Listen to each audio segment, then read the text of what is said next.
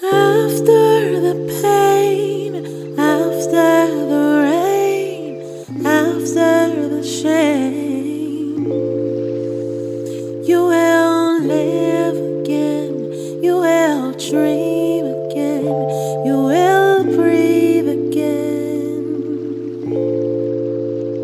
you will live again, dream again. Breathe again.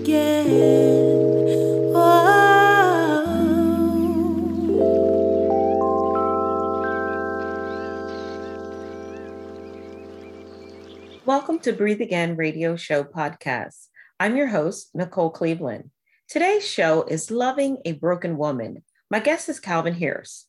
Listen as he shares his journey of self-love, patience, and healing, which he applied to his marriage. All right, Calvin, welcome to the show. Oh, thank you for having me. Oh, you're more than welcome. Listen, so I had your wife on the show a few weeks ago, and I tell you, she was very transparent, and she shared her story of how she started over after divorce. And when I interviewed her, I said, you know what? I need to interview the man that stepped in and loved her back to life. So here we are. So, Calvin, why don't you tell the audience a little bit about yourself? Well, I believe in the Father, Son, and the Holy Spirit. And I believe in that more than anything else. That is first and foremost. I'm a recovering drug addict, recovering suicide victim, if you would call it that. I came from nothing, and God brought me the whole way to the top. And Amen. Still carrying me. Amen. Amen. You say that with such humbleness because of your journey and because of where you came from, and to see where God has brought you. You're very thankful. I could tell that. Mm-hmm.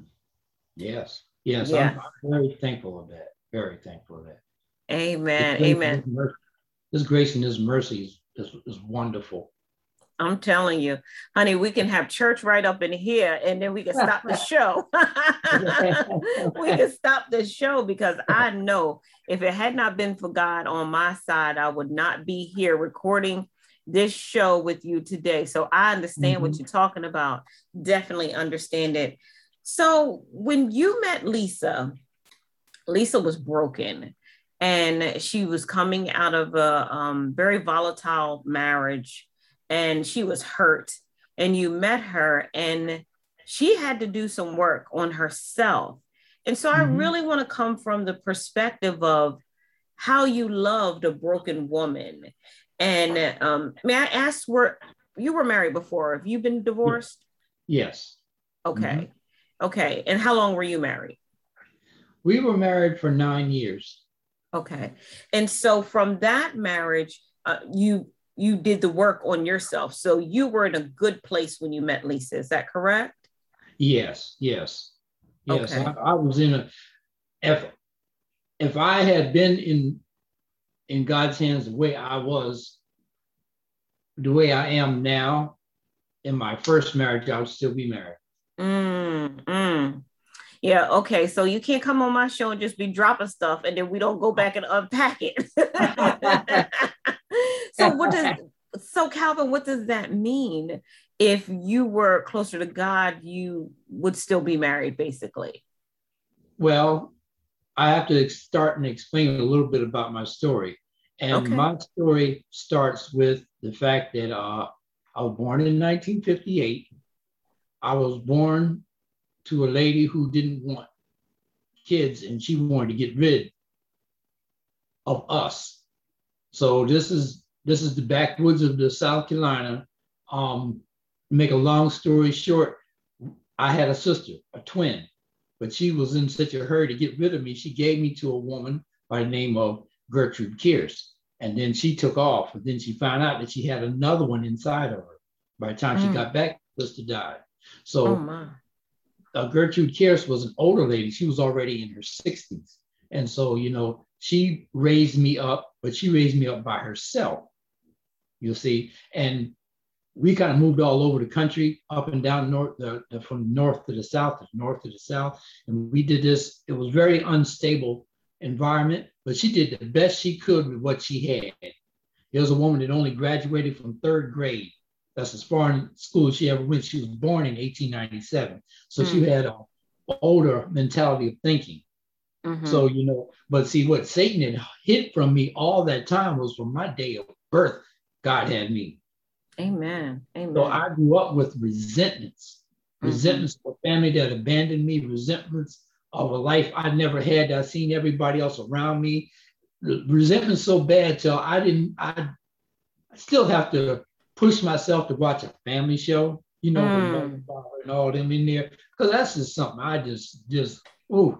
Yeah, that's hard. That's hard. It's hard. But see, I was also kept alone and to myself a lot. So I have another demon in me that likes to be alone. That doesn't like others. I can enjoy myself by myself just as much as most people do in the crowd. Well, I can too, but I don't think it's a demon. I just love my company. Yeah, but it's for me, it was a thing of not liking people. Okay, I get that. I get that. Only tolerate them for a certain amount of time. Okay. So you carried a lot of that resentment over into your marriage. Am I hearing that? Yes. Okay. I carried it over into my first marriage, and I began to abuse drugs to a point where I was homeless on the street. I mean, I can't say nothing bad about my first wife. She did what she did, and she hung on for a long time, because it was past, and we got married and got divorced, but we were still together at a point until I think it was 93. I'm not sure we got a divorce, but we didn't separate till 2000. Okay. So she hung in. She did her part. She did as much as any person you could expect of someone to do. And yet I continued on the same path because by her trying to stick by me enabled me. Yeah. You understand? So, Absolutely. and by that enablement also, I never saw any blessings. I just saw the curses of life, past life, that kept coming up. And it was haunting me, and me being a person that pretty much stays to themselves. I did have friends then, as a teenager coming on up. I did have friends, but I had a lot of time in my life that I was alone. Yeah. And I separated my own self from people. Yeah. Childhood trauma is traumatic. It's traumatic. Yeah. And we carry that over into our adulthood and carry it over into marriages, and we carry it into relationships. And we don't even know what it is, but we know that there's something wrong. What was your turning point, Calvin? What was the turning point after the marriage that you realized, I got to get me together? The turning point was it actually happened in Stroudsburg, Pennsylvania, which is in the Poconos. And I was up there planning my own death. My God, Calvin. I had everything planned to the T. I knew how I was going to do it. I'd already attempted it, my Lord. But the things just wouldn't go right. And I got so angry. I sat outside of a hospital, the Stroudsburg Hospital, in my car, and I was just going to do it there. And everything I would try would fail. You know what I mean? And so now I'm looking for a knife. Now I can't find my knife. Oh, my knife is in the trunk of my car. How about when I go to open the trunk of the car, the daggone key breaks in it. My God. Couldn't even get to it. So I got back in the car very angry, very depressed. And I just started really yelling at God, if there's a God, I'm saying all this different stuff. My God. And at that point, when I'm saying, I don't know if you even there or not, if there is a God or anything, Car pulls up beside me. Little girl gets out and knocks on the window and says, "God loves you." Wow. From that point on, I kid you not, miracle after miracle after miracle. I get out the car. I sat in this car for 3 days without getting out, eating, or doing anything. My Lord. I get out that car. The only Black man in Stroudsburg who worked at the hospital walks straight over to me and says, "There's something wrong with you. You need to come with me." And he locked me in a room in the hospital. And he sent me to a place. He found some place that would take me because they seen the cuts on my arms. They seen all what I was doing. They also found them pills that I'd swallow a whole bottle of that didn't do anything. I mean, they seen all this. And so they decided to send me to a mental institution, which is out in State College. I go out in State College, stay 3 weeks there, and I meet someone in there that, see, throughout my life, I've been in and out of church. So I pretty much know back then what you call the God thing, but I didn't receive any of it. How about there was a person in there that needed ministering to and was asking me, of all people, asking me. And so while I'm sitting there explaining who Jesus Christ is, it's like an out-of-body experience. Not only am I explaining it to them, I'm also explaining it to me. Wow. So you did the work. You had to do the work before you met Lisa. And that was your backstory. And so once you met Lisa. That wasn't even the beginning of the work. Oh, wow. The work didn't start till I got into the Salvation Army program. Okay. So it turned to. Yeah, when I got in there, they connected me to a church. And only this church could have done what they did. And I love the people, Pleasant Valley Assembly of God. I love them people to death. I mean, they did the work. That was where the actual work, because what I found out that I had to do was first I had to love myself. That's right. And then I had to forgive myself. Then I had to love the God of Almighty that carried me through all this. Then I had to recognize that he carried me through all this. And once I got all that mercy and grace, then I began to put the bricks in place to where I belong, how I belong, what is my purpose, because I never felt I ever had a purpose. Now all of a sudden I have a purpose, you see, and it was just building up. And throughout all that, showing the mercy and grace of how God was working in my life, worked in my life in the past, you see. And those were my suitcases of tools that I carried with me. That's right. And so once I learned what discernment really was, because a lot of people really get discernment a little mixed up. Discernment is the wisdom of God. That's right. There's wisdom and there is discernment. Discernment is the wisdom of God doing the will of God in a way that God is pleased with it. Yeah. So when a decision is made, because we all run into these gray areas, and we know right from wrong. Just like when you go in a store and take something without paying anything, that's not a gray area. You knew. But that's in life, we have all these gray areas, and these gray areas is where we need the discernment to go through them.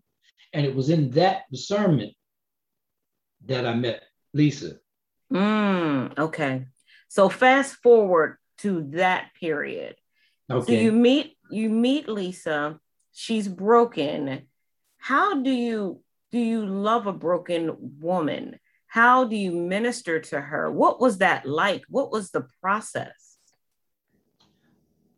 Ministering to Lisa was the same. What I've always learned, that Christ always used examples. So I have to use the example of what God did to me in order for me to do it to Lisa. So he had some, because I was in them 12 years, me and God went through something. You know what I mean? It wasn't just like I just laid back and said, okay, I'm a Christian now, so all's well.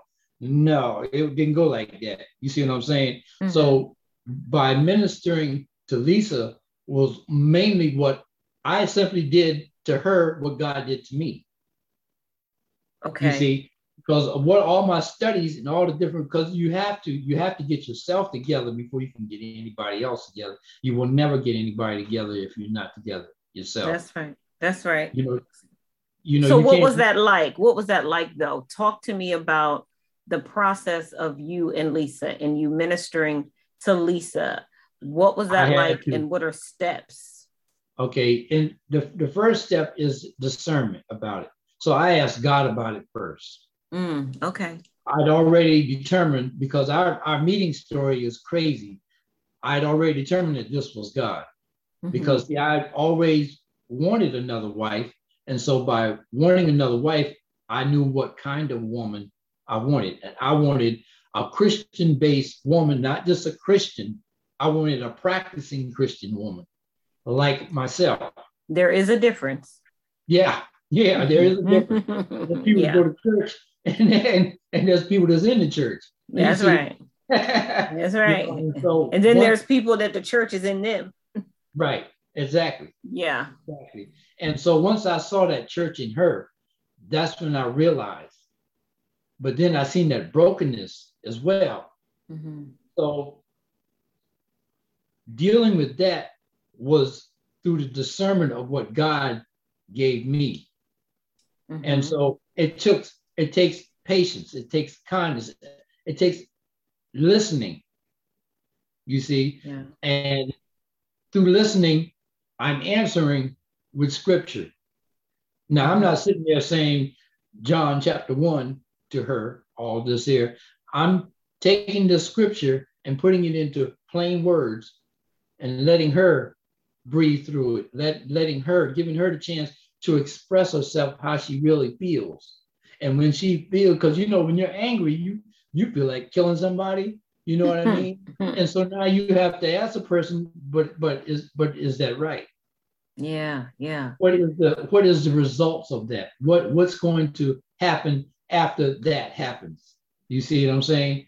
And so you have to get into it with them, but you got to be 100% focused with them. It can't be you talking to them and you're looking off here and you say, well, is that right? You think you should do that? No, you have to be in there with them, because if I can feel what she felt, I felt what she felt in the past. And by feeling what she felt and understanding where it's coming from, I'm able to help her heal. I'm able to say, okay, sweetheart, just come here. Tell me what's wrong. Tell me how you're feeling.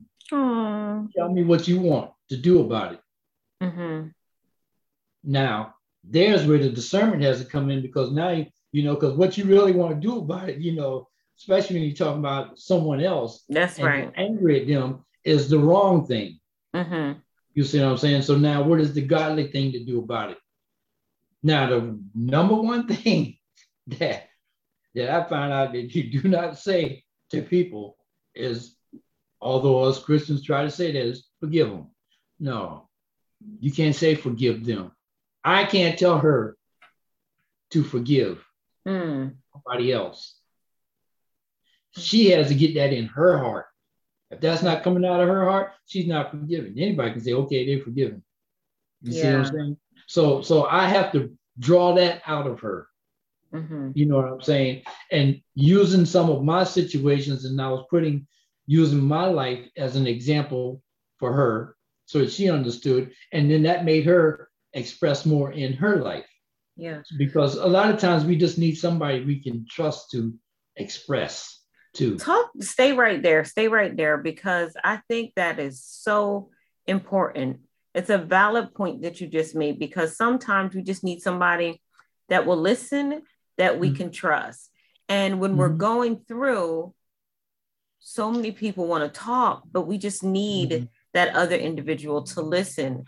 So were there days where you wanted to just give your opinions on what she should do, or did you ever say, just get over it? No.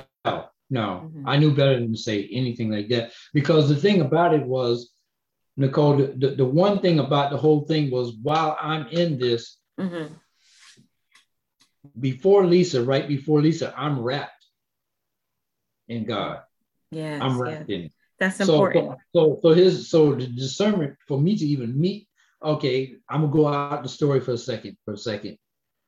I'm a floor cleaner. I was cleaning floors. Mm-hmm. And I was cleaning floors for the corporation that she works for. Mm-hmm.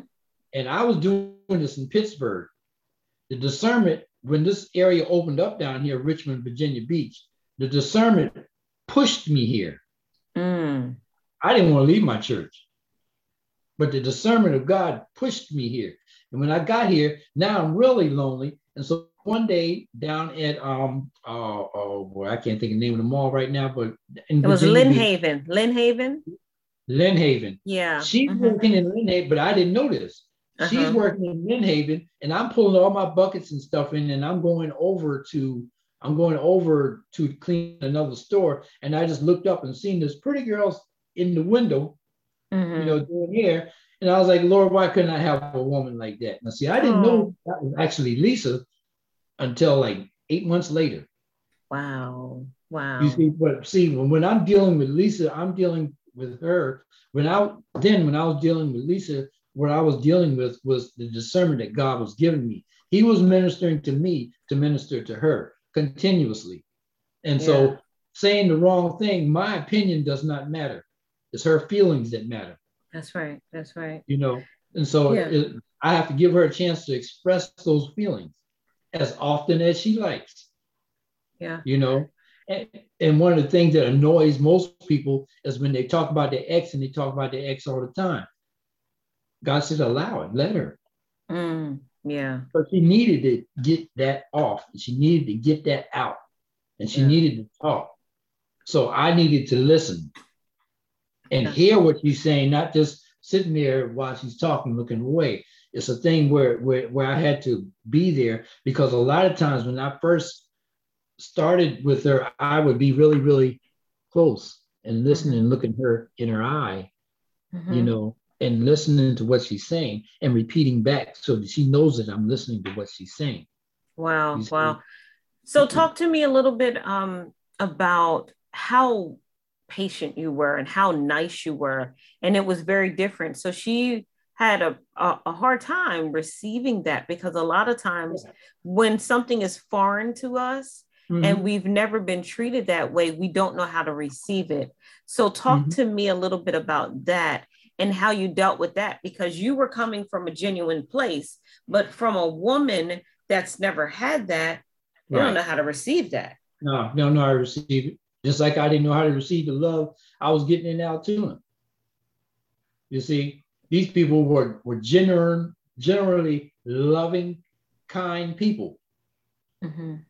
I didn't know how to receive that. So I knew where Lisa was coming from when she didn't know how to receive it. So how did you deal with that? Patience. Patience. Never stopped. Never broke away from it at any point. Always kept a loving, peaceful environment around her at all times. So when she would come from work and had to just let it out, it was a peaceful environment. Although she's standing there and but listen. Yeah. Keep a calm voice. I always kept a calm voice with her. Listen to her. And that's what I had to give out, love in a way that's not what we really want to say is, well, that ain't love. That ain't what you do. But but it was something foreign to her, but she recognized it sooner or later. She began to receive it, but then she would receive a little, would push the rest back. You see what I'm saying? And anything that we're dealing with, when it's a foreign situation, we tend not to want to be there, tend not to want to trust. Because see, trust is a gift that you give somebody. And if they give it back, why are you giving it back to them? Yeah. You see, and so what I did was I gave her my trust, and as she gave me her trust, I kept it. I kept it tender. So I held it. I was mindful of it. That's good. You were protective of her. Yeah, you I was were protective of her. Yeah, of her heart as well. You know, Calvin, Yeah. a lot of times when men go through that with a woman, some of them run. It's too much for them to handle. They are not the fixer, and so they run. What made you sit down and stay? Because God told me this was my wife. All right. That's good. That's enough said. And if and to plant this seed and to make it grow, you know, it takes a little work. You know, you got to get the weeds out. You know, you got to keep the fertilizer going on. That's you know, good. you got to make sure it gets enough sun and this flower will bloom. But if you don't do no work, you ain't gonna get nothing. You ain't gonna get nothing. You ain't gonna get nothing. So look, Calvin, Breathe Again is a moment of hope, inspiration, faith, and solutions. We share what we've gone through, but we also want to give advice. We want to let people know that they too will make it. So how would you minister to a young man that's listening right now, or maybe a spouse or a wife that's listening and is giving the podcast to her husband because you want to give them advice? How would you minister to them if they're really dealing with this right now and they don't know which way to go and they're about to run? So how would you minister to that young man? If you don't know, James chapter 1, verse 5. If you don't know, ask. Ask God. One thing you have to get straight is first you have to do, in any situation, stop looking at what they did. Look at what you did. But I'm innocent. I didn't do nothing wrong. You did something wrong. You know what you did wrong? You allowed them to do what they did wrong. A stranger walks up onto you the street and acts crazy, you get away from them. But yet somebody that you are calling spouse or something acts crazy, you stay with them. So here's what you have to do. You have to ground yourself. First, love yourself. Respect yourself. Everybody makes bad decisions. You need wisdom? James 1, verse 5. That's all you got to look at right there. Ask God. That's all that verse is saying. Ask God for the wisdom and understanding. That's all you have to do. There's a lot of different people that can tell you a lot of different things, but there's only one God that can tell you the one thing you need to know. I love it. I love it. I love it. Well, that is our time, Calvin. That is our time. Thank you so much for joining us on today. I know it will bless the audience, bless the listeners, because there's so many women that are out here and they're struggling and their spouse is struggling or their significant other is struggling because the woman is broken and they need that person to help them, to assist them, and to cover them and to protect them and not run from them. So thank you so much for sharing your story, and God bless you. God bless you. After the pain, after the rain, after the shame, you will live again, you will dream again, you will breathe again, you will live again, dream again.